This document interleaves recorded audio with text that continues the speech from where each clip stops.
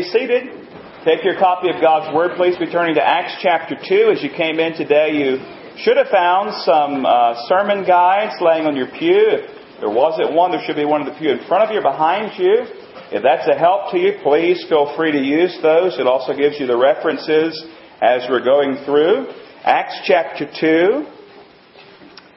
Tony Evans tells a story about a woman who was given a free trip to Europe. And on the flight overseas, one of the flight's airline attendants became ill and couldn't serve the passengers. And the flight was packed. The crew was desperately trying to serve everyone. And so the woman got up from her seat and went to the head of the flight crew, and she volunteered to help serve the meal.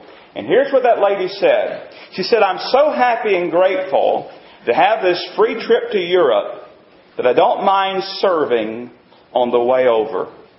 You know, the message is clear to those of us who know Jesus Christ. Our salvation, our trip to heaven is free. It's paid in full by the blood of the Lord Jesus. But in gratitude for what God has done for us, what God has given to us, we ought not mind serving at all. Serving on the way over. Today we are thinking about church matters again. We've been taking for quite a while now and going back to God's Word and looking at what He says about the church and what is a church and what does the church do and all those things. And right now we're looking at that theme of what does the church do, the functions of a church. And today we're looking at the idea of service. The church serves. Now as Christians, we serve not to be saved. We serve because we are saved. The Bible is very clear in Ephesians 2, 8 and 9. We often quote those. We're going to add on verse number 10. "For by grace have you been saved through faith, and that not of yourselves is the gift of God, not of works, lest anyone should boast." But then verse 10 says this, "For we are His workmanship, created in Christ Jesus for good works, which God prepared beforehand that we should walk in them." So we're not serving so that we can become saved. That doesn't work. No man's saved by serving or working or being good. We're saved by grace through faith. We serve because we are saved. We serve out of gratitude and out of love and out of compassion. We're servants. We serve God as we serve other people. So you should have Acts chapter 2 now. We've been looking at the early church here. The church is born on the day of Pentecost, chapter 2 of Acts. And we find it talks about what they've been doing. And we'll pick up our reading there in verse 42. The Bible says that they continued steadfast in the apostles' doctrine and fellowship, in the breaking of bread and in prayers. Then fear came upon every soul, and many wonders and signs were done through the apostles. Now notice especially today verses 44 and 45. "Now all who believed were together and had all things in common, and sold their possessions and goods, and divided them among all as anyone had need." Put your finger there and turn over to chapter 4. Same book, Acts chapter 4. And we just read that they were together and they sold possessions and they gave to those in need. Now find chapter 4, verse 32. Looking at the early church here, Acts chapter 4, verse 32. The Bible says there, "Now the multitude of those who believed were of one heart and one soul. Neither did anyone say that any of the things he possessed was his own, but they had all things in common. And with great power the apostles gave witness to the resurrection of the Lord Jesus. And great grace was upon them all." Verse 34 says, "Nor was there anyone among them who lacked. For all who were possessors of lands or houses sold them and brought the proceeds of the things that were sold and laid them at the apostles' feet. And they distributed to each as anyone had need. And Joseph, who also was named Barnabas by the apostles, which is translated son of encouragement." So when you think of Barnabas, you think of encouragement. We all need some Barnabases in our life, don't we? "He was a Levite of the country of Cyprus, having land, sold it, and brought the money and laid it at the apostles' feet." Now, beloved, I can say very safely today that the members of the early church were serious about ministering to one another. They were serious about serving one another. Now turn back to chapter 2 again. I want to look at those two verses a little bit more, verses 44 and 45. The Bible says, "Now all who believed were together, had all things in common, sold their possessions and goods, and divided them among all as anyone had need." Now what's going on here in these verses? What's going on in this passage? Well, we need to talk about, first of all, what this isn't saying, and then we'll look at what it is saying. First of all, I want you to know that this was not a commune. This was not a commune. This passage, I think, is very clear here. The numbers of believers at this time was obviously too great for them all to be together and live in a communal existence. If you back up to verse 41, it says, "Then those who gladly received His word were baptized, and that day about 3,000 souls were added to them." Then if you drop down to verse 47, the Bible says at the end of that verse, "And the Lord added to the church daily those who were being saved." So you have 3,000 plus people. The number is growing each and every day. Obviously, this is not a commune that's being talked about here. They still owned houses. If you look at verse 46, "So continuing daily with one accord in the temple and breaking bread from house to house, they ate their food with gladness and simplicity of heart." You see, this was not a commune. A commune is not God's design for the basic social unit. The family is. That's why family is so important. It's the basic social unit that God has put in place. So this was not a commune. Now some will look at this passage and say, you know what? This is communism. This is communism.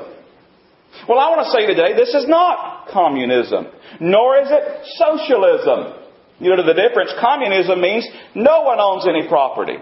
You don't own any property in communism. Socialism says, well, listen, you can own property, but we'll tell you what to do with it.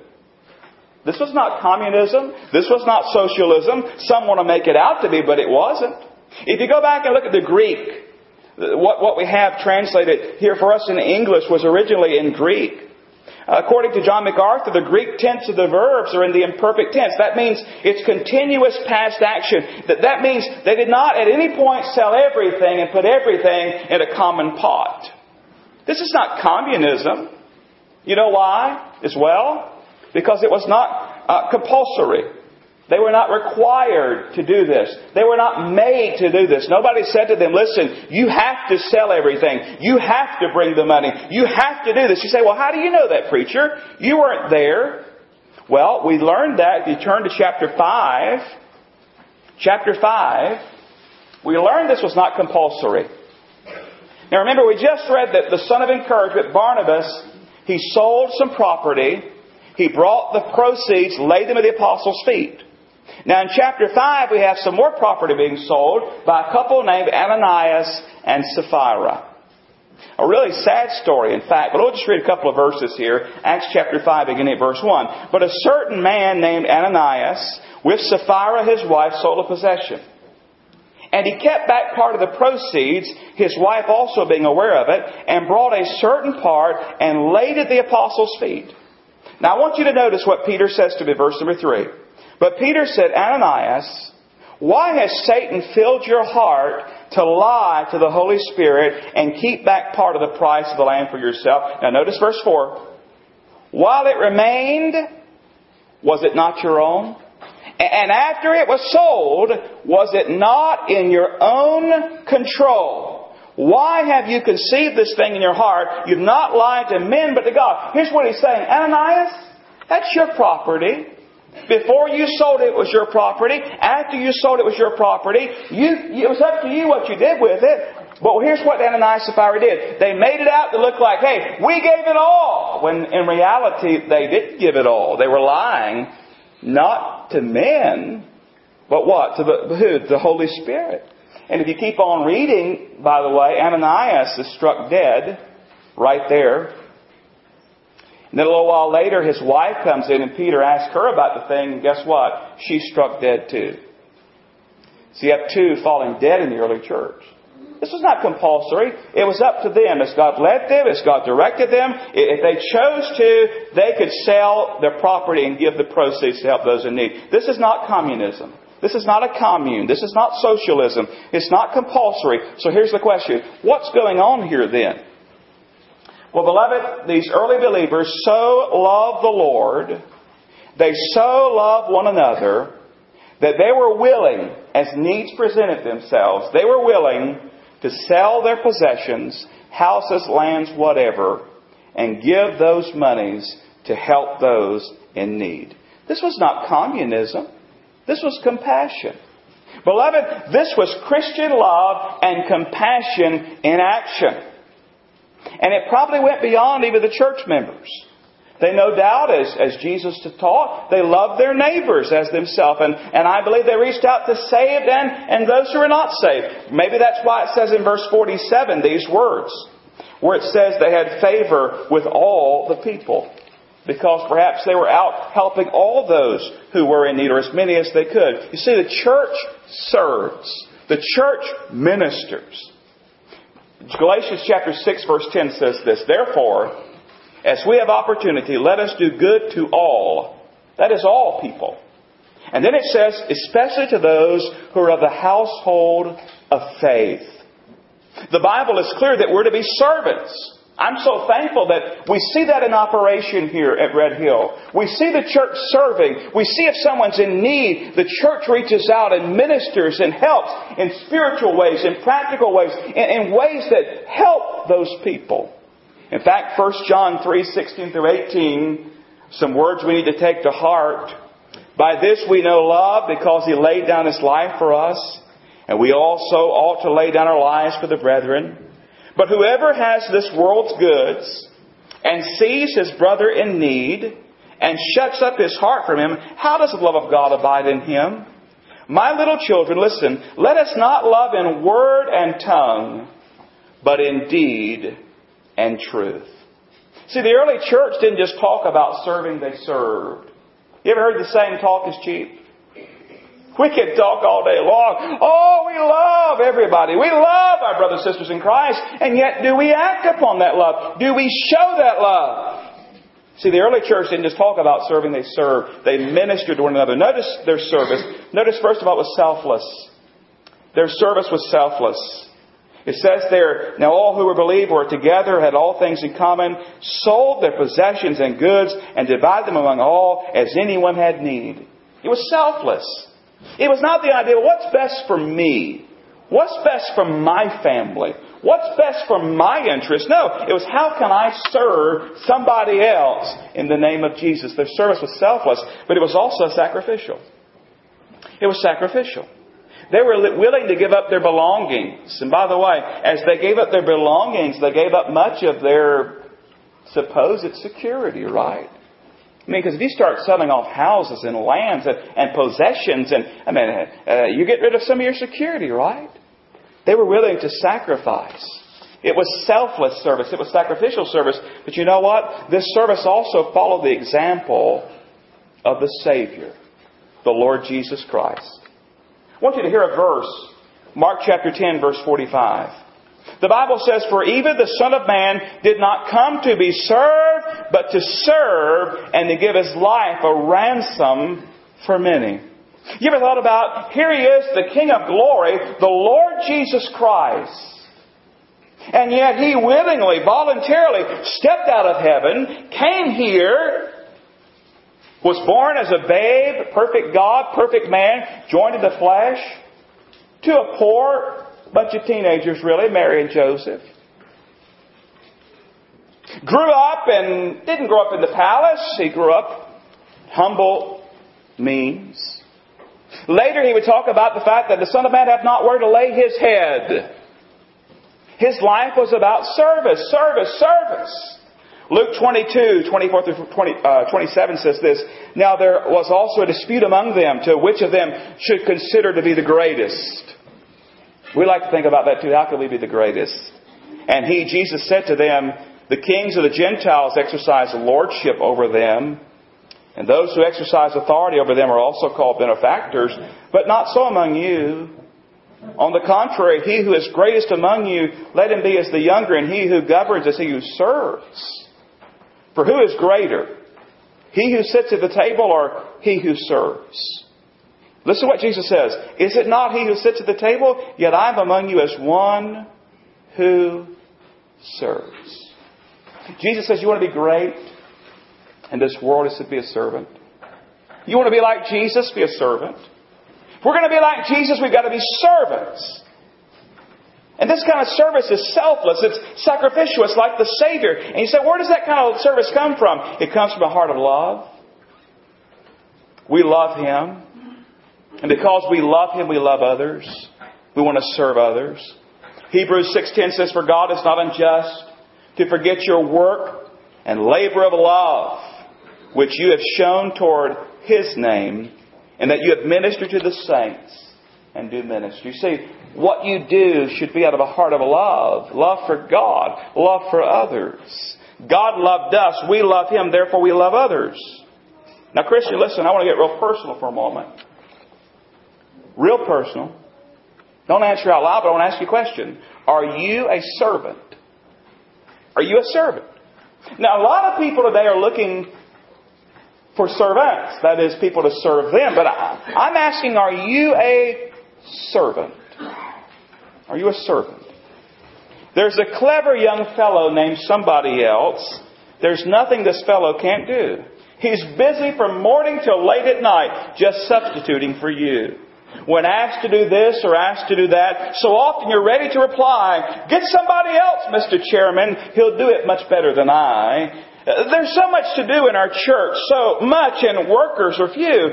And somebody else gets weary and worn just substituting for you. So next time you're asked to do something worthwhile, come up with this honest reply. If somebody else can give time and support, it's obviously true, so can I.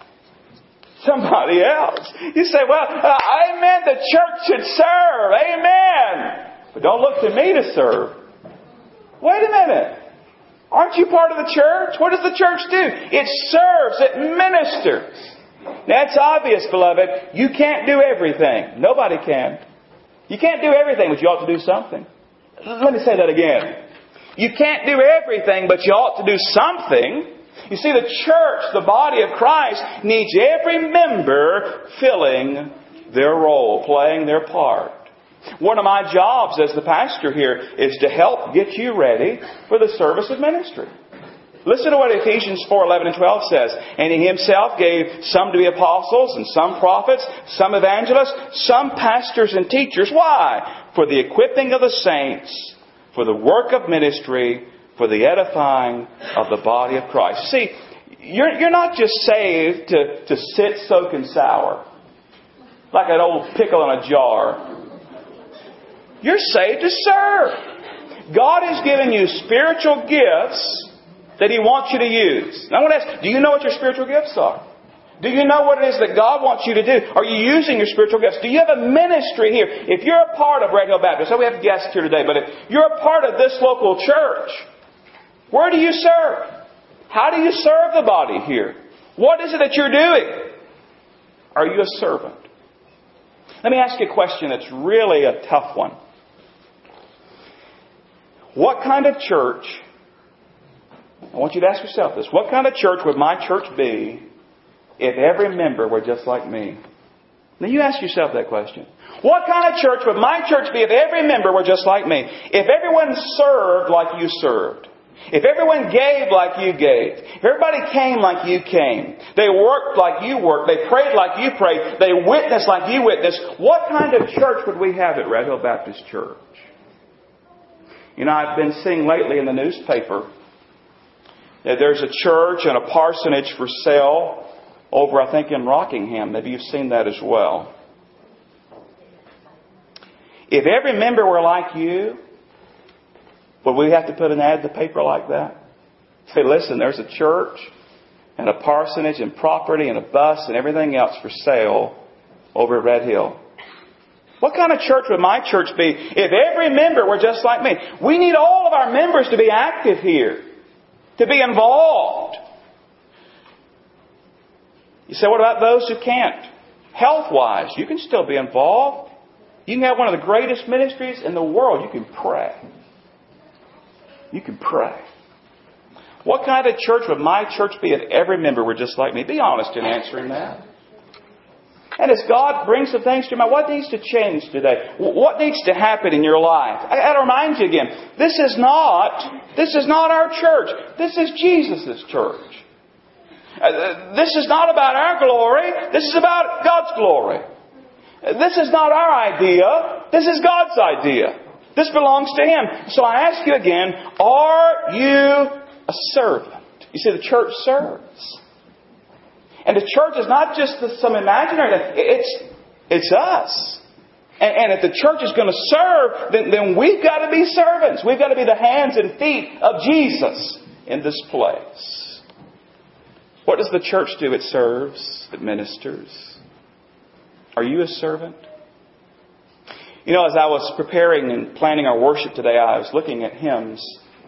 And I ran across a hymn that I thought summarized what we've been trying to say today. And I want to sing it. If you want to follow along, the words of 613. And it's very fit. The title is The Servant Song. The Servant Song. And as I sing it, I want you to think about your own life. I want you to think about the place that we have here. If you're a part of Red Hill Baptist Church, I want you to think about those who have served you and hopefully those whom you're serving and will serve. Just as we had earlier today, the dedication of Evan, we're here to serve them. That's what we're here to do. You know, my marriage is about serving my wife. My parenting is about serving my children. My pastoring is about serving you. Ultimately, as I do that, I'm serving God. You can read along as I sing the servant song, 613.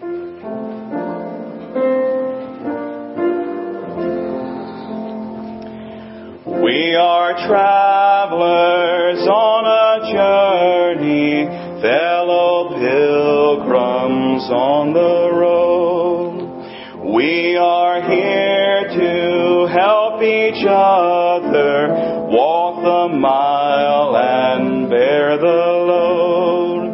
I will hold the Christ light for you in the night time of your fear.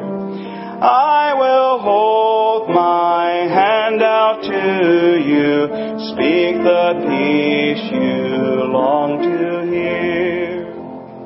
Sister, let me be your servant. Let me be as Christ to you. Pray that I may have the grace to let you be my servant too. Brother, let me be your servant. Let me be as Christ to you. Pray that I might have the grace to let you be my servant too. I will weep when you are weeping. When you laugh, I'll laugh with you. I will share your joy and sorrow till we've seen this journey through. When we sing to God in heaven, we shall find such harmony. Born of all we've known together, of Christ's love and agony. I want you to bow your heads as she keeps playing. What is God the Holy Spirit saying to you today? Do you even know Jesus? Is He your Savior and Lord? If not, why don't you come to Jesus today? Turn from your sin and place your faith in Him alone. Then you say, well, preacher, I know I'm saved. But as you've been talking today, God the Holy Spirit has shown me that I don't have that servant's heart. You know, beloved, it's so easy to become selfish and self-centered and self-focused when our attention should be upon the Savior and upon others. The altar is open today. If you'd like to come and pray, we would invite you to do so. If you'd be saved today, we'd love to help you to understand the gospel and place your faith in Christ. If you want to come and pray and maybe recommit yourself afresh and anew to be a servant for Jesus, to be a member of this church that builds up the body, that edifies one another, we would invite you to come. Now, I've sung that song. You've heard how it goes. I'm going to ask you to take that hymn book. 613, we're going to stand and sing together. As we do, the altar's open. I'll be down here at the front. Would you stand and let's sing the servant song? The altar's open. You now.